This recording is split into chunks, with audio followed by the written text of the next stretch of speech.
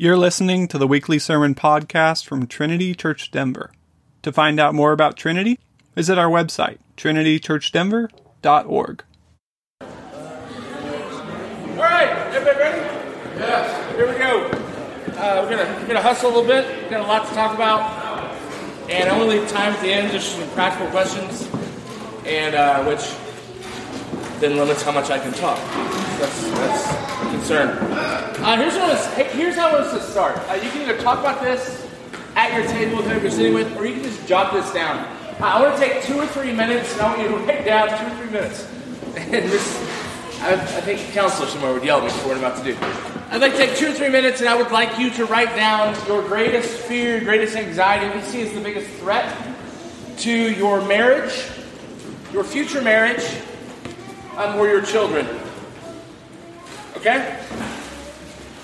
So if you're single, what are you most concerned with in terms of finding a spouse, or what you might find when you find a spouse? If you're married, what do you see as the 2 or 3 biggest threats, or points of fear for you with regards to your marriage? If you have children, top 2 or 3 points of fear, threats, concerns about your children. I'm going to give you exactly 2.5 minutes to write down your dark side. Your deepest, darkest fear. Go! What's up? Your shadow self, or whatever the newest lingo is. Go! I already said go, so let's do it again.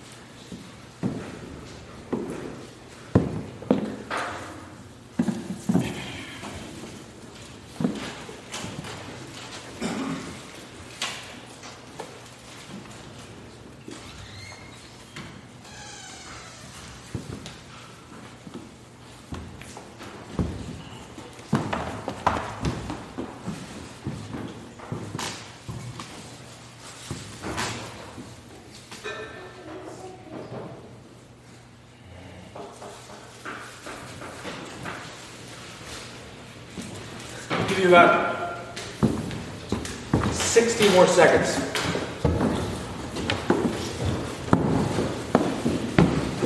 can tell that many of you are not afraid of anything. Without fear. Just a good way to live. Remember those t-shirts that said no fear? The no fear t-shirts? It's like an extreme sports thing.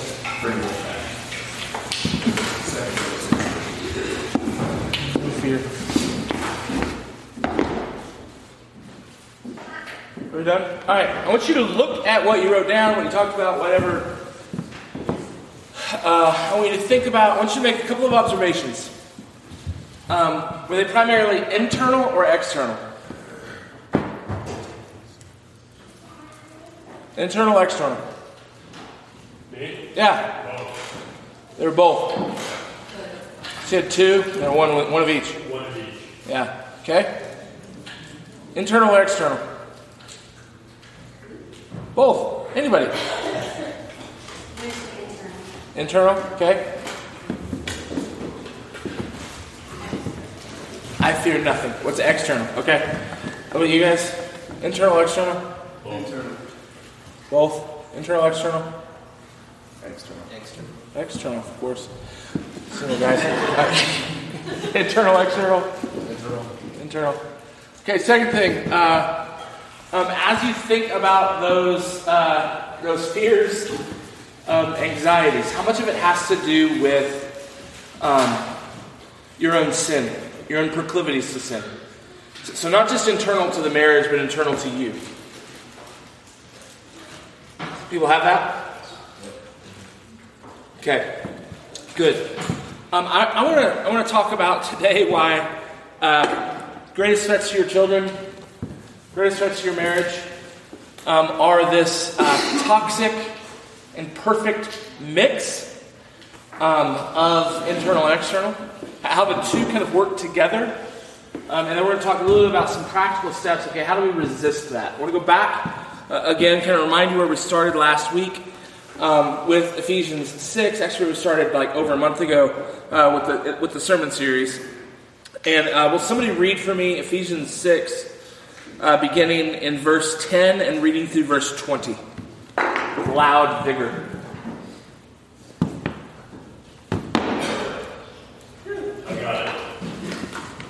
Finally, be strong in the Lord and in the strength of his might. Put on the whole armor of God, that we may be able to stand against the schemes of the devil. For we do not wrestle against flesh and blood, but against the rulers, against the authorities, against the cosmic powers over this present darkness, against the spiritual forces of evil in the heavenly places. Therefore, take up the whole armor of God, that you may be able to withstand in the evil day. And having done all, to stand firm. Stand, therefore, having fastened on the belt of truth, and having put on the breastplate of righteousness, and as shoes for your feet, having put on the readiness given by the gospel of peace. In all circumstances, take up the shield of faith, with which you can extinguish all the flaming darts of the evil one, and take the helmet of salvation, and the sword of the Spirit, which is the word of God, praying at all times in the Spirit with all prayer and supplication. In that end, keep alert with all perseverance, making supplication for all the saints, and also for me, that words may be given to me in opening my mouth bodily, to proclaim the mystery of the gospel, for which I am an ambassador in chains, that I may declare boldly as I ought to speak. So going back to where we started last month, we began with just the fundamental assertion that we are at war. This is not peacetime. You do not live in a day and age in which you are safe. You do not live in a day and age and a time in which you do not have enemies who are actively seeking to destroy you and kill you. You do not live in a day and age in which you do not have a roaring lion seeking to devour you. And so when you think about this life, when you think about this age, when you think about how God has called us to live, God has called us to be equipped, to be armed, to be clothed with the armor of God. We do not live in a peacetime life. We live in a hostile territory. So we understand. Territory that's claimed by Jesus, a society that's claimed by Jesus. He is its rightful king and ruler. And we are absolutely surrounded by hostile forces, hostile ideas, hostile movements, hostile powers. And they have an enormous amount of money. And really, really, really, really, really, really, really smart people. And so to get our head around what we're going to be talking about this morning, you have to begin with, when you think about your marriage, you have to think about your marriage as what does it look like to be married in an age when there is massive hostility to your marriage. And not just at like a political level. Like not just at kind of a societal level. But there is great hostility to the concept of a God-glorifying marriage in our day. And billions of dollars and the smartest people on the planet are being spent to undermine, to erode, not just the concept of marriage, although that's true, but your marriage specifically. Good morning. Got it? You're raising children in an age in which billions of dollars, mind-blowing technological advances, all bent to the personal destruction of your children, is going on right now. That's the day and age in which we are raising our children. And I believe that most Christians live in denial of that. Now, there's a small group of Christians who aren't in denial of that and become rabid conspiracy theorists. I'm not suggesting that.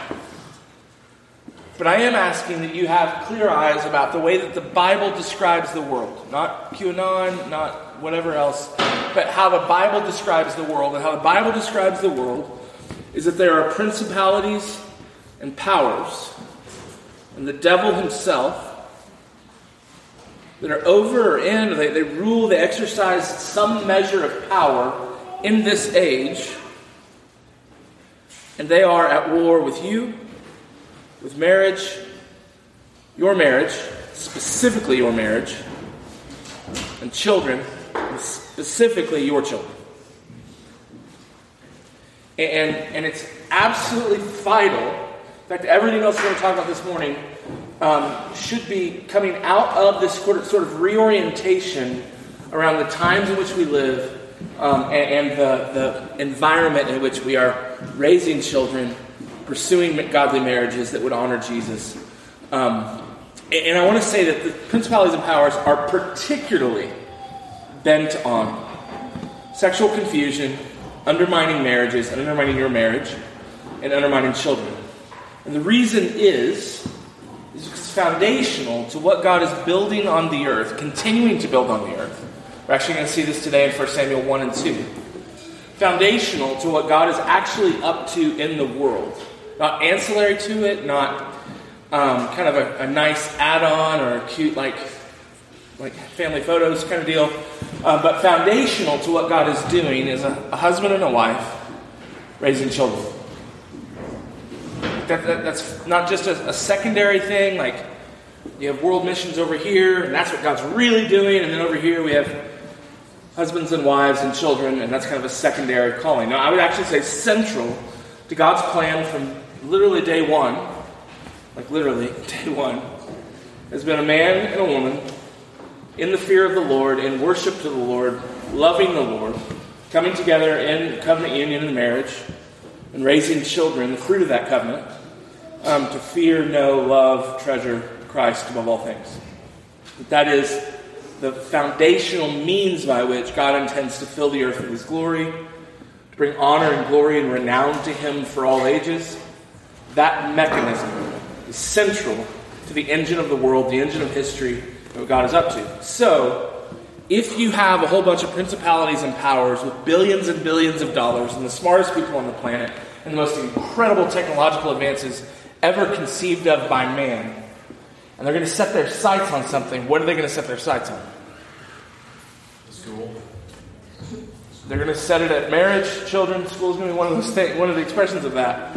They're going to set their sights on destroying, eroding marriages, destroying and eroding the mechanism by which God intends to glorify Himself, one of the primary mechanisms by which God intends to glorify Himself on the earth, namely the raising of covenant children who know and fear and love God. So, given that there are principalities and powers at work, I want to spend just a couple of minutes right here up front talking about what are the principalities and powers doing? What are they saying? How are they undermining kind of all of, really trying to undermine all of God's purposes in society? And it all is ultimately going to begin with what I would say is a redefinition of the self, of what it means to be human. That's kind of where it all kind of originates. That's at the root of it. If you want to look behind the curtain of basically every Disney movie, if you want to look behind the curtain of basically every popular thing out there, it is a fundamental redefinition of the human person. I'm going to recommend two books to you. Both of them are saying the exact same thing. One is saying it longer and with more historical context. One is saying it shorter and with more immediate context. This is the shorter version. It's called Strange New World by Carl Trueman. This is the longer version called The Rise and Triumph of the Modern Self by Carl Trueman. And they are both, I can't recommend them too highly, extremely highly. We had a few copies upstairs a few weeks ago, and now we do not. So you have to order it on your own. They are phenomenal books, important books, really to understanding what are the principalities and powers up to. And so I say this to you as husbands, as fathers, as mothers, as wives, and as just individuals trying to make sense of the world. These two books do a phenomenal job of kind of articulating, at least today, what are the principalities and powers up to. So the way Truman is going to describe this, and he's building on the work of a whole bunch of different theologians and philosophers and sociologists, is to essentially say that the fundamental shift that's taking place in our world is a redefinition of the self. And where in prior ages, and I would even say specifically as we read the Bible, the self is something that you receive. It's not something you make. It's not something that's self-determined.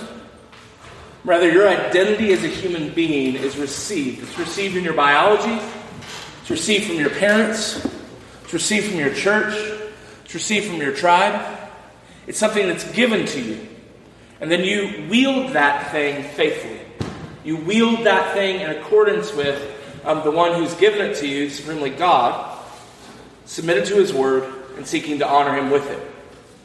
Today, the self is what Carl Truman will call the autonomous self.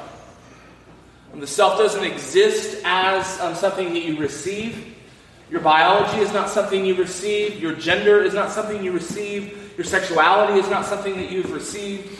Your vocation and your whole kind of the core of what makes your life yours is not something that you receive from God and therefore receive under his authority. It's something that you make for yourself. This is easily illustrated through social media. What does everybody do on Instagram? They're curating a vision of their life for everyone else. Does that make sense?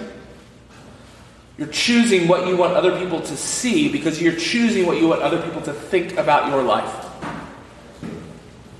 So you don't post pictures of your kids throwing pillows at you, screaming and angry. Say when they're 13 and they're going through a weird time. You don't post pictures of you and your wife frustrated, unable to speak to one another. You don't post a little looped video. And I would definitely not recommend it. So I'm not saying you should do this. I'm just saying you don't ever do this.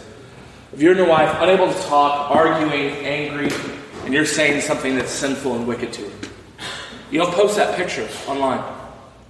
You post pictures of the life that you want people to think you have.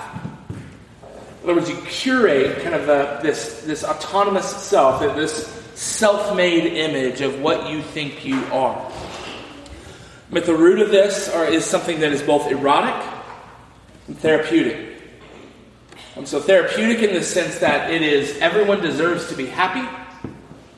You get to figure out for yourself what will make you happy. You get to determine for yourself what would make you happy. In other words, happiness is not something that's attained or received through obedience to God, through faithfulness, through fruitfulness, through the blessing of God. Rather, happiness is deciding for yourself, what do I want? What do I want to be? And then having the freedom and the means of pursuing that. Make sense? Yes. So think about Frozen, which is the same exact story of every Disney princess movie ever. I have this identity, this secret power. I can make things freeze. And I'm not like the rest of my family. I don't really get along with my parents, even though they're really nice. There's nothing about her parents in Frozen that I remember, which they're particularly cruel. Not like my sister. I have this secret power, therefore I come off as a frozen girl. One of those girls who, it's cold, literally.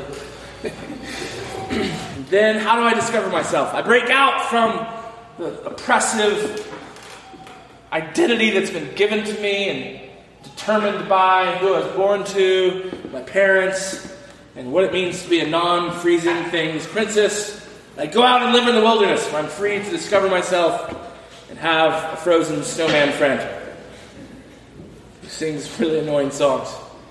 And then I come back and I show my powers and who my true self is to my family. It's a good story. It's a happy story. They accept me. I, with my secret powers and my self-determined identity not received from my family, am able to save the world. Now, here's the crazy thing. I watched that movie with my kids. Hated it. Before I even thought about the philosophy at the root of that story with my kids. But guess what you just trained your kids in as they watched it?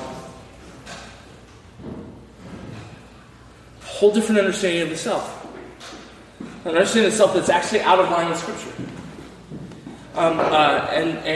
This idea that I said therapeutic, so it's a pursuit of happiness. I also said erotic. The reason why I said erotic is because foundational, really since Freud on, foundational to human identity and human happiness is sexual fulfillment. And sexual fulfillment and sexual expression. And so foundational, if we're going to have a society that's equal and fair and good and everyone's free to pursue happiness, then that means, again, sexuality and gender and all the things attached to that biblically are not something that you have to receive. That would be unjust. That would be oppressive. It would make no sense to our society. Instead, if people are to be truly free to pursue this autonomous identity, then they must pursue whatever sexual identity, sexual fulfillment, wherever they want it, and however they want it, however many times they want it, and to express themselves sexually however they want. And now we've reached a point, kind of a tipping point. This is actually the impetus for Truman's book. He says on the very first page, the whole impetus for writing this book was the thought experiment of the phrase, "I feel like a woman trapped in a man's body."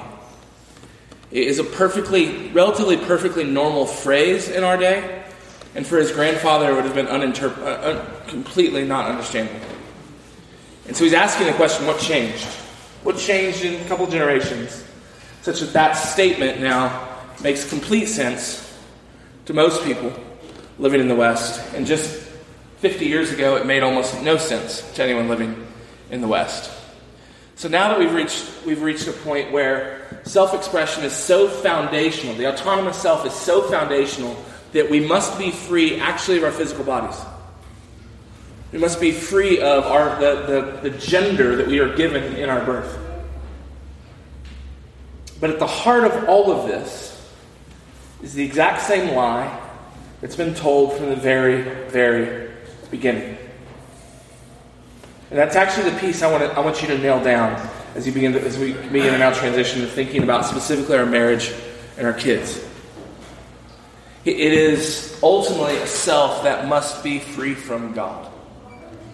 So when you go back to Genesis chapter 2, you have the tree of the knowledge of good and evil. And oftentimes it's seen as just like that tree represented an arbitrary rule that God put in place so that Adam and Eve just had a rule. Like God's kind of, like sometimes you say, child, don't touch the remote control. What do they go touch? Remote control. Good job, Hayes. You're good at rhetorical questions. They go straight for the remote control. Hey, leave your daughter's toy alone. Like, we think of it in terms of that. It's not what the tree of knowledge of good and evil was. The tree of knowledge of good and evil was ultimately that phrase that is translated knowledge of good and evil. It's a Hebrew phrase. It's only used in one other place. It's only traditionally used in one other place. And that referred to the coming of age of a child into an adulthood. They had attained to the knowledge of good and evil. And so here is not just like a cognitive understanding of good and evil, but rather a knowing, a choosing of good and evil. So what's happened at the tree in the garden is that Adam and Eve, in being forbidden from eating the tree of the knowledge of good and evil, God is commanding them not just to not eat a certain piece of fruit. He's actually commanding them, I want you to forever be dependent on me and my word for understanding and knowing what is good and what is evil. To eat of the fruit of the tree of the knowledge of good and evil is an assertion that, no, I will be independent of God in choosing for myself what is good and what is evil. The autonomous self. The self free from God. Self free from the constraints by which He's bound the world and made the world. Free from the good, to be free even from the good gifts that God's given you in your body, in your desires, and who you are, and how you express yourself. In other words, the foundational lie from the beginning in Genesis 2, it may have new expressions, really advanced expressions in our day, but it has always been the same thing. And the thing that is at war with your children has always been at war with your children. The thing that's always been at war with your marriage, the thing that's always been at war with you, has been that fundamental idea that I can be free from God. Today it expresses itself in certain technological ways. It expresses itself in certain biological and medical movements. It expresses itself in a kind of liberated sexuality. It expresses itself in a whole number of different ways. But at the end, the fundamental issue is the exact same as it was in Genesis chapter 3. 2. Now I'm confused. It's definitely 3. In Genesis chapter 3, I will be free from God. And then here's where the brilliance, the wicked brilliance of the principalities and powers in this moment comes to bear. The exact thing that they're teaching, catechizing us and our children in, through movies, through books, through commercials, through all of the bottom line assumptions at work in our modern kind of secular age, at work in the way politics is framed, at work in the way that in the way that the sexual revolution is framed, at work in almost every. You can't watch a TV show or a movie or read a modern novel without seeing this at the root of it. Is they are specifically targeting, magnifying, blessing the fundamental nature of sin in every human heart. Does that make sense? So the nature of original sin is the desire to be free from, to be liberated from the authority of God, the Word of God, the moral decrees of God. And the fundamental thing happening all around us, again, billions of dollars, smartest people on the planet, the most mind-blowing technological advances imaginable. I mean, I read an article about how social media is designed to create addiction. Designed. They want you to be on their platforms as long as they possibly can. To see as many ads as they can make you see, because that generates revenue for them.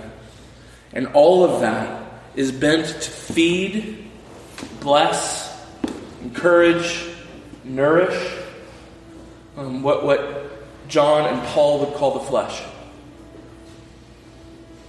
The fundamental part of us, apart from Christ, apart from the grace of God, and yet still present even with those who are Christians, the part of you that wants to be free from God.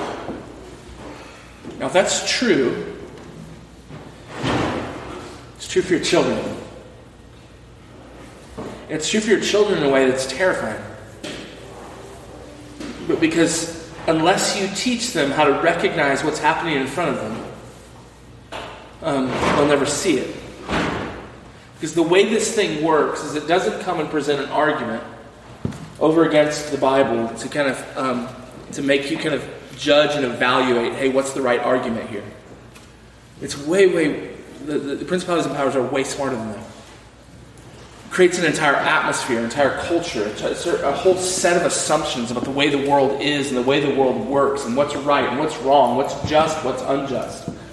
It reframes everything in the world using stories, using songs, using language, using even the presuppositions that would stand behind a news report or behind a commercial.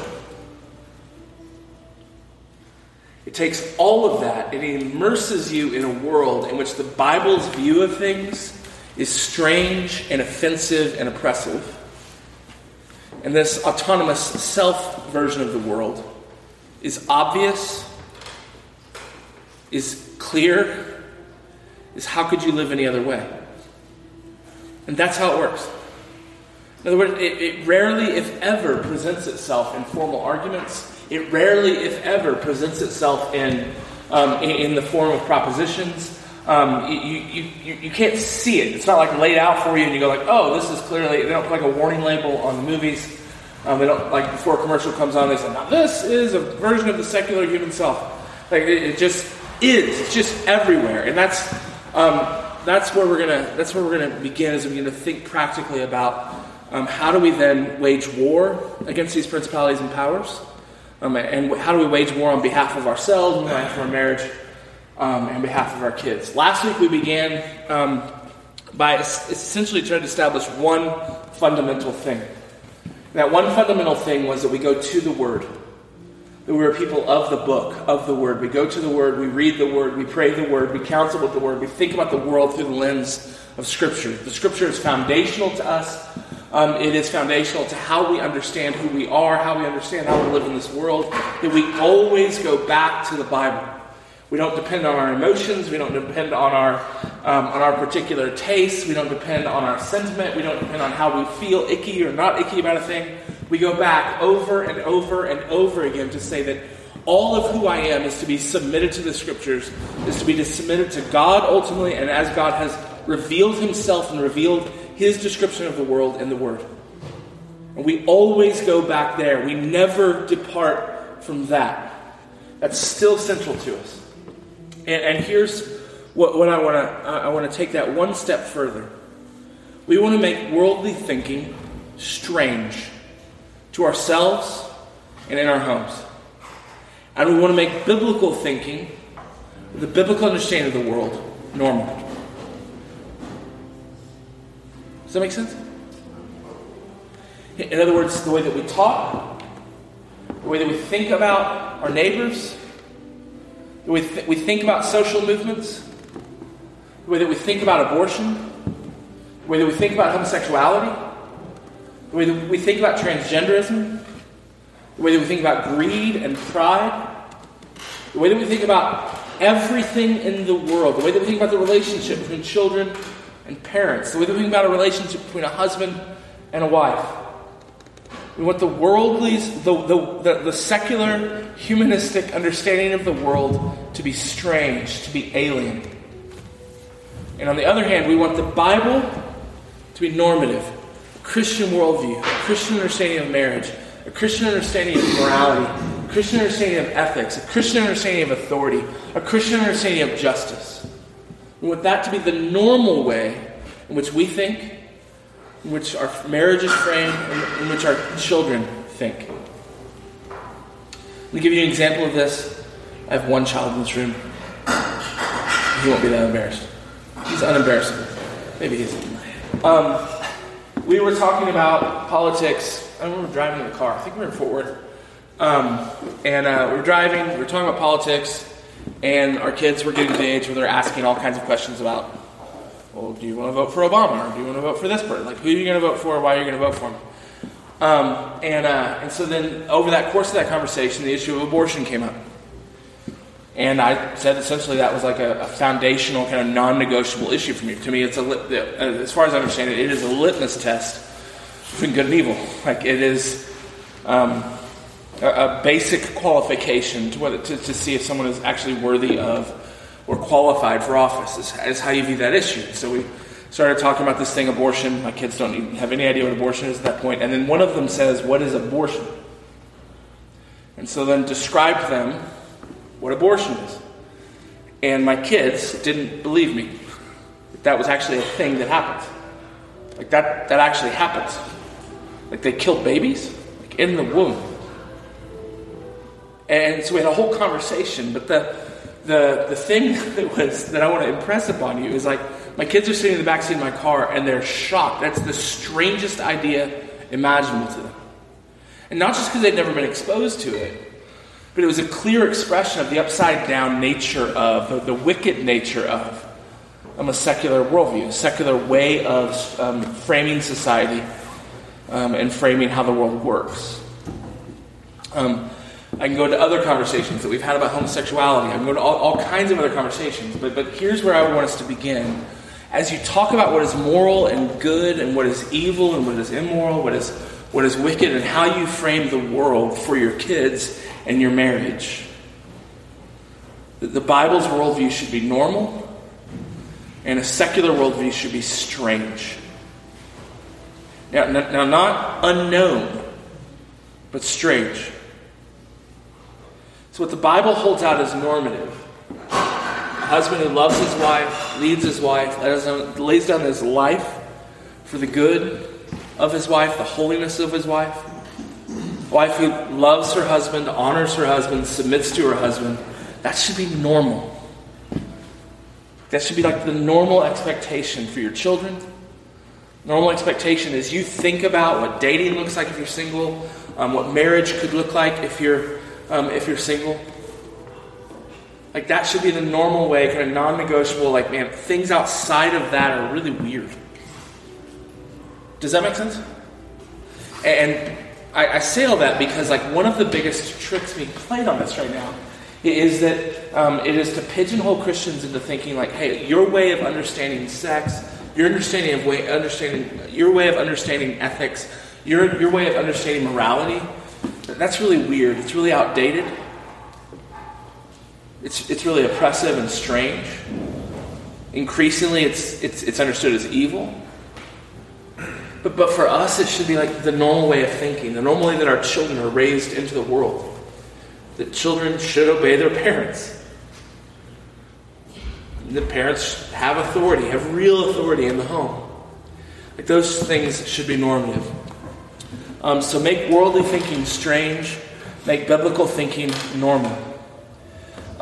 Establish in your home the relationship between a husband and a wife, and then with your children, a whole posture of gratitude.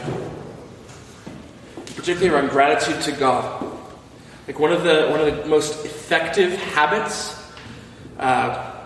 ingredients in the culture of your home that can combat the whole concept of the autonomous self is a posture when you can't even sit down to eat without stopping and giving thanks to God that there's food to eat. Does that make sense? I keep saying that. I'm going to stop asking if it makes sense. Because I know it makes sense. Because it's English words and they go together. It's the idea that like you're stopping to acknowledge that everywhere you turn, God is giving you something. He's blessing you. He's giving you food. He's giving you a body. He's giving you the ability to run. Some of you run fast. Some of us don't. We just don't like to run. Some of you run long, really stupidly long distances, and that's insane. Just receive the limits the Lord has placed upon you. And so, He's given you sex. He's given you marriage. Like saturate your home with gratitude and thanksgiving. Paul tells us over in Timothy that things are actually made holy when they're received with gratitude and prayer. That there is a kind of sanctifying effect on everything. Whether it's TV, I give thanks to God for football on Saturdays.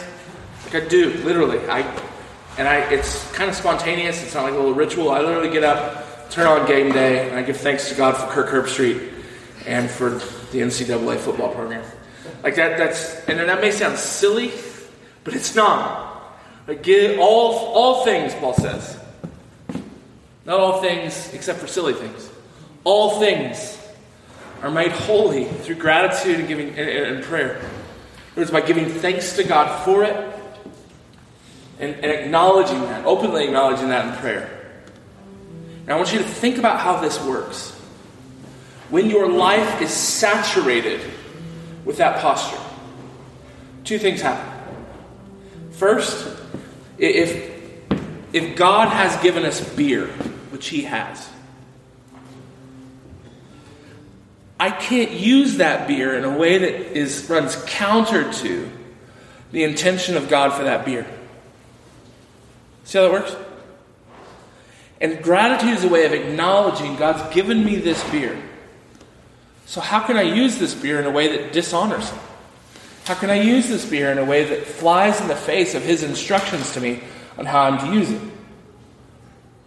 Does that make sense? It has a sanctifying effect on every single facet of your life. If I acknowledge sex comes from God, this glorious, weird, and it's the strangest thing on earth, let's just admit it. God's given me this thing called sex. How then can I really, truly be grateful to God and then misuse it? That doesn't make any... Those two things don't go together. Gratitude to God sanctifies the way that we use things. Here's the second thing it does. It builds into your home for you and for your children a kind of worldview that sees all things as coming from the hand of God. So if you're born a man or you're born a woman, that's not like a kind of biological accident that happened. It's actually an essential part of God's communication to you about what you're to be and do in the world. Do you understand that? And so by learning to give thanks to God for everything that He brings to you, you can learn to give thanks to God for your body. You can learn to give thanks to God for your, even if you're a girthy man like me, you can learn to give thanks to God for the beer that you drink so that you don't have too many beers when you drink it. You can learn to give thanks to God for your children, whatever their disposition, even if they're like little fire plugs. Like you learn to receive all of these things from the hand of God, and your life transforms from this kind of self-constructed image that you want to pursue, or this kind of wrought understanding of what happiness is, to rather you begin to understand every single facet of your life, your children included, that your role is steward. You're a steward of this beer, you're a steward of this body, you're a steward of this child, you're a steward of this marriage, you're a steward of this thing called sex, you're a steward of whatever job God has given you. You're a steward of all of these things. And you want to receive them with gratitude and steward them faithfully. And so you want to train your children to think of the world that way. You sit down to eat. Why do Christians pray before meals? Remember, I came to this crisis point. I was at Wheaton College, my junior year in college, and it was like this giant public virtue signal. Like you go into the cafeteria for lunch and everyone makes a very solemn public demonstration that they're not going to eat until they've prayed. It's just like the whole room. It's like everyone sits down. You can't just sit down and start eating. And started going like, why the heck do we do this? Why do we pray before a meal? It's a simple and small way of acknowledging God gave us this meal. And I'm thankful to Him for it. So make your home a place where gratitude is normal. It's expected. And don't think of gratitude merely as a feeling. So if you don't feel grateful, you don't have to say it. There's this wonderful set of practice of learning to say thank you, training yourself in the discipline of acknowledging that gratitude that then oftentimes begins to actually cultivate gratitude in your heart. Third thing, I have to wrap up in 4 minutes, and I have a lot more points here. Third thing, don't underestimate the powers. Do not underestimate them. As you're raising children, don't underestimate the powers. Their influence, how they can inculcate an entire way of thinking, an entire framework for the world, and you won't even know it. The entire public school system is a discipleship program in this way of thinking. Okay? Movies, Disney, TV. As I'm watching football on a Saturday afternoon, and one of the kids comes and plops down on the couch beside me. Every freaking commercial, like even the ones about like psoriasis, they're immersed in this whole framework, this way of thinking. Don't underestimate it. You need to understand it is everywhere. It's on billboards when you're driving down the highway. I mean, it is inescapable. The powers doing everything possible to make this simply the air that you breathe, and to make it simply your way of thinking about your marriage. And here's the deal. The way you think about your marriage and the way that your children think about the world. This way of thinking is what destroys marriages. It becomes the foundation for every act of adultery that's ever been committed. It becomes the foundation for every severance in a marriage that happens late in the marriage. This just doesn't make me happy anymore. I don't know that I love you anymore. The root of that is just me. Me. You don't fit in my conception of what my fulfilled life looks like anymore. Go to war. Do not underestimate the presence of that kind of way of thinking about the world and assuming that the world is, and assuming who you should be, is just It's just hardwired into everything. And if it gets in there and rewires your thinking, you're going to find yourself making excuses for all kinds of wickednesses and sins and injustices that would destroy people and destroy you. So don't underestimate the way it affects you. Don't underestimate the way it affects your family, your children. The second thing, I've gone completely out of order. This is somewhere between number 3 and number 6. Do not overestimate the powers. Which maybe a better way to put it is do not underestimate the power of God. And so I grew up in a more fundamentalist bent home, really church, in which the reaction to discovering, that I think they said, like they had, I think it was actually called Gay Day at Disneyland or something, and our church announced a boycott. We don't watch Disney movies, we don't go to Disneyland or World, we don't wear Mickey Mouse ears, we don't do any of that stuff. Coke sponsored Gay Day at Disneyland, and so no one drinks Coke anymore. We're out on the Coke. And we don't ever allow our kids to watch anything that would have a cuss word in it, or we don't allow them to watch anything that might have an anti-Christian message in it. Now, the problem with all of that is, as Paul says, as Jesus prays, like God's placed us in the world, and He wants us to keep us from the influence, the power of the evil one, but not that He would take us out of the world altogether. We're supposed to live in the midst of the world. But one of the kind of common parenting techniques in that kind of environment is my children should never watch anything that might trick them into thinking something bad about the world. My kids should never read literature that might convince them that the world evolved or came out of a Big Bang. They shouldn't read literature that makes them think about the world in an anti-Christian way. We need to keep them safe from the world. Now there's at the heart of that, something that's actually true. Like your job as a father and a mother for your kids is absolutely to defend your kids from the world. But don't do that by underestimating the power of God. And here's what I mean.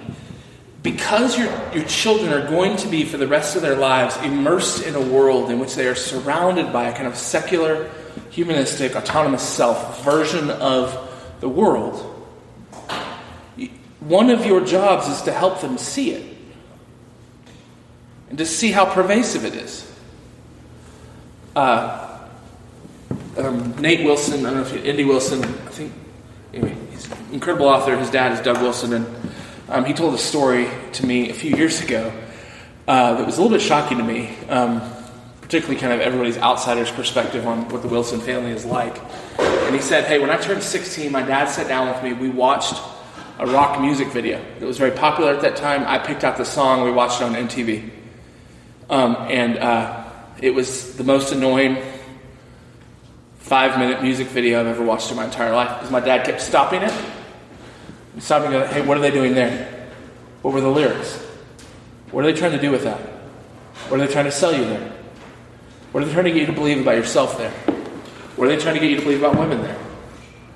Like, told him, kind of walked him through that whole process. And then he said, look, here's the deal.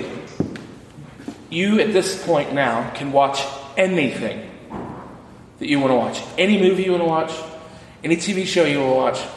At this point, we've managed all of that. At this point now, we're saying you can watch anything you want to watch, short of it being sin to watch it. So, pornography, nudity, those kinds of things. We're not going to watch that because it'd actually be participating in sin to watch that. But any story, any movie, we can watch it. So long as you watch it with me. And he said, watching movies with my dad at first was the worst, and then it became the best. Because we would watch stuff and then we would stop. Sometimes we'd stop in the middle of it. Sometimes we'd wait till the very end of the story. We'd sit down and we'd go like, hey, what was going on there? What worldview is the base of that? How do we understand the self? Who is God? What is good? What is evil? Is evil glorified? Does evil win? Is evil bad in that story? Is good good? Walking through all of those stories in such a way as to say, look and see what's going on. Your kids should get tired of all the times that you stop and go, hey, did you see that billboard? That just said that if I wear the right deodorant, women will run to me to have sex with me. Did you see it? Did you see what was implicit in the narrative being told there? This said that if I drink Coca-Cola and listen to my AirPods, I will be very, very happy.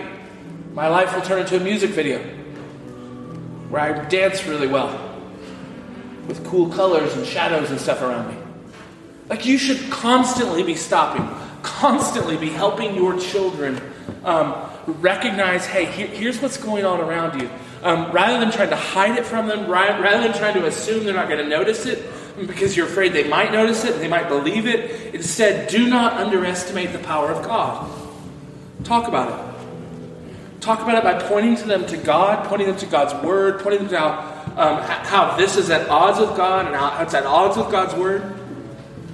And here's the beautiful thing. All over the place, you're going to find ways that God sneaks stuff in everywhere. Like, everywhere. So the TV show The Handmaid's Tale. Terrible show, right? It's at war with the patriarchy. Downward patriarchy. Do you know what they end up doing in the course of that story? Affirming motherhood. Being anti-abortion. And they can't help, they want to be as pro-choice, they want to be as anti a kind of pro-feminist vision of the world as you could possibly get. And yet over and over and over again, and this happens in the book as well, they just trip all over themselves. Reaffirming like basic essential nature of how God's designed the world. And you'll find this everywhere. Now, that isn't to say sin. That isn't to say watch things that will cause you to sin. That isn't to say there's a lot of things out there that just in the nature of watching them, it will be sin. But at the root of the day, at the heart of the day, like you are walking with your children in the midst of a world in which they are immersed in images, messages, stories. They're at war with God. They're already seeing it. So stop and explain it to them. Point it out. Say, here's what's going on. Here's what's being sold to you. Here's what's being said to you. And hold up as an alternative the words of God, a vision of God's world as God describes it. God's morality, God's ethics, God's rules, God's law, God's grace. Hold up the alternative beside it over and over and over again. Do not underestimate the powers, but especially don't underestimate the power of God. And the last thing I'll say, because I'm completely out of time, is keep watch over your own soul. The reason why I ask that internal-external question is because oftentimes we tend to either think of the main concern for my kids or for my family as threats from the outside, or we often just think that it's just our own sin. That's the only thing that could tear this marriage apart. That's the only thing that could harm my children. The reality is that there are external forces seeking to cultivate the presence of sin that's already there. So it's not internal or external. It's recognizing the fact that this world, by this world I don't mean creation, I mean this society, has been brilliantly designed to exacerbate, strengthen, feed, nourish every sinful impulse in your heart. It's like they're designed that way. And so, as you're rightly recognizing kind of the wickedness, the sin, the godlessness that's around you, you need to make sure that you are diligent and at work to go to war with sin within you. Go to war with every impulse to assert your independence from God. Every impulse in you to dismiss or to minimize something that you see and read in God's Word. And at the root of all of it, come back again and again and again to the gospel of Jesus. That Christ has died for your sins. Christ has died for your sins in such a way that you have died to your sins. And Christ has died for your sins, and in his death you have died to your sins, and you have died to be from the life that was enslaved to the principalities and powers which constantly seek to rule over you. You now belong to God. Your children belong to God. Your marriage or future marriage belongs to God. Your body belongs to God. Sex belongs to God. Beer belongs to God. College football belongs to God. Kirk Herbstreit belongs to God. He actually does belong to God. He's a Christian. The root, like that be the central kind of thing that you go back to again and again and again. You've been purchased by the blood of Jesus. God's word describes the world, and the world is good and beautiful and holy. And you should receive the world that he's made according to his word. And with eyes wide open, recognize every place in which society, the devil, the principalities and powers seek to immerse you in a world that is redefined and redescribed in ways that are contrary and in rebellion against the words of God. Okay? So next week we're going to take principles from the sermon series last week and this week, and we're going to apply them to your work life, your job, 9 to 5 during the week, and think through that stuff together. So let's pray, and we'll head upstairs and get ready for worship. So Father, we often underestimate our enemies, and we always underestimate your power. And so I pray, oh Father, that we would love your word, that we would treasure your word, that we would teach your word, that we would live in the world that you've called us to live in. We would live in the city that you've called us to live in the society that you've called us to live in, but to do it with eyes wide open, beholding what is beautiful and good, places where people simply cannot escape the common beauty you've just injected into every corner of this world.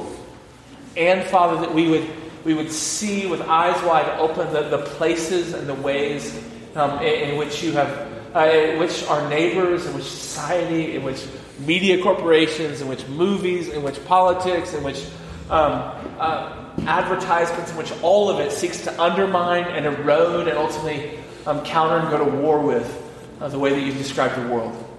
So God, may we think with clarity. May we love what is beautiful and good and true. May we abhor what is evil. And God, may we be kept by your power through the work of Jesus. In your name we pray, amen. Thank you guys. Girls.